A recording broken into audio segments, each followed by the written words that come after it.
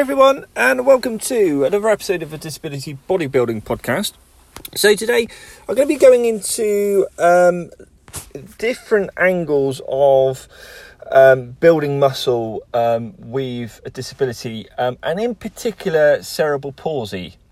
So the type of cerebral palsy that I have affects mainly my left side. So when I say mainly, it is a left side cerebral palsy. So the main effects of that day to day are on my left leg and my hand. So it affects all of my left side. So there are some issues connected for the whole of the side, but in the main, when I'm looking at mobility and conducting day-to-day tasks, and particularly in this particular view, when I'm discussing aspects of picking up pieces of equipment, the dexterity and the mobility there does present its own challenges. However, as I've tried to kind of document in other areas of my life, when it comes to training at the gym, I've tried to take a particular view on how to build and develop my fitness and in turn developing muscle. So the opportunity to build and develop muscle has taken me to different places, both physically and mentally, over the last few years. And I've often documented the fact that it's literally two sides to this story. So my left side was just my affected side in reference to cerebral palsy, and my right side. So generally, when people do go to a gym, there is, they are aware of a more dominant side. For the vast majority of people, say for example, if you're right-handed or right-footed, there is a tendency to look at a more dominant side. But that said, the machines and the equipment are likely to be set up more often than not for a joint tandem lift for both sides of the body. So if you think of a barbell or a Smith machine, or say a rowing machine, the tendency is to enable both sides to lift at the same time with an equal amount of weight. But in my case with the cerebral palsy that I have, I've really found myself on an interesting path here, because literally I have one quite dominant side throughout my life. So it's much more apparent to me, and then others obviously, with how I conduct activities, because it's more than just a preference for one side. It's literally one side is bigger than the other, and then you have all the other dexterity and mobility issues. So to put all that together, it presented quite a conundrum in the gym, because when I was thinking about getting into fitness, my big question I had was, if I lifted weights, would I get massively bigger on one side, and then like my left side, my affected side, how would that react? Would it be left even further behind? Because I was thinking, well, would that create issues with my back? And I walk with a limp naturally because of the imbalance. So I think that was a fear growing up. But if I did any kind of fitness in terms of lifting weights, then what would I encounter as a result? Would it get even bigger on my right and cause, not just from an aesthetic or visual perspective, but more so like when I'm older, would that create even more health problems? So to say, there was a lot of thought going into that, and something that I really, really had to consider, whether it would be safe and healthy for me to do so.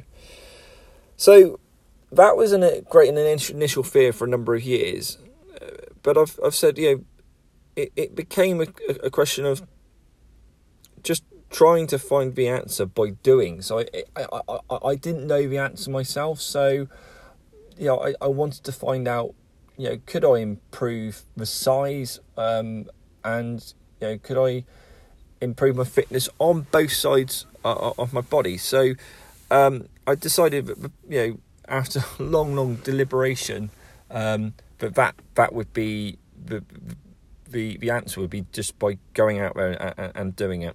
So I kind of concluded that, hey, my right side is bigger than my left anyway. So if I develop a little bit left a muscle on my left side somehow, that would be an achievement. So why worry and go for it? So that's how I started.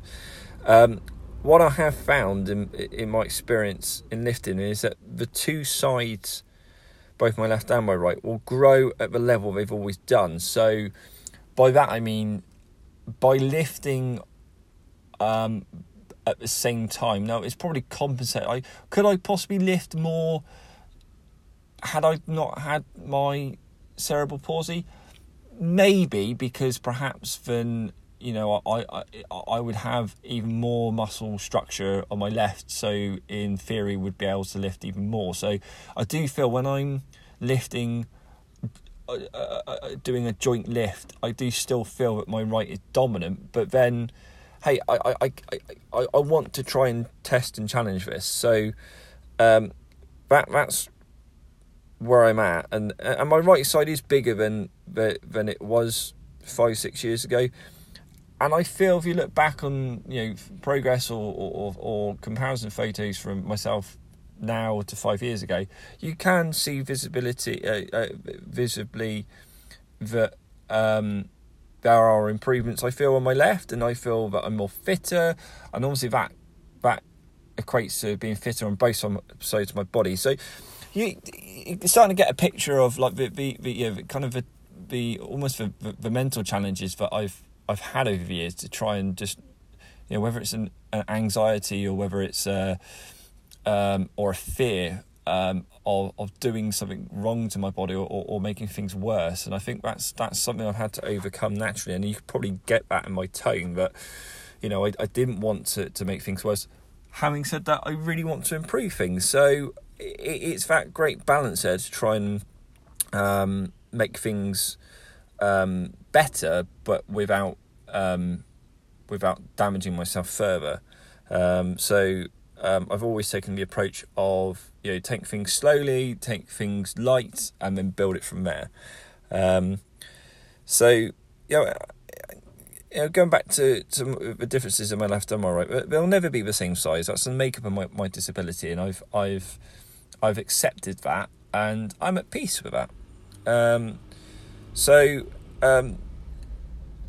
I've long documented, but I actually just have joy in discovering, different ways around the equipment to compensate for my dexterity issues. So I focus much more on the variables in my movement through the attachments that I can find in the gym, rather than trying to overthink the issues with my grip, which was another fear what I had to try and conquer. Was I can't grip things very well, purely because of the dexterity and the mobility issues. So how do I get around that? So I can build muscle on my left.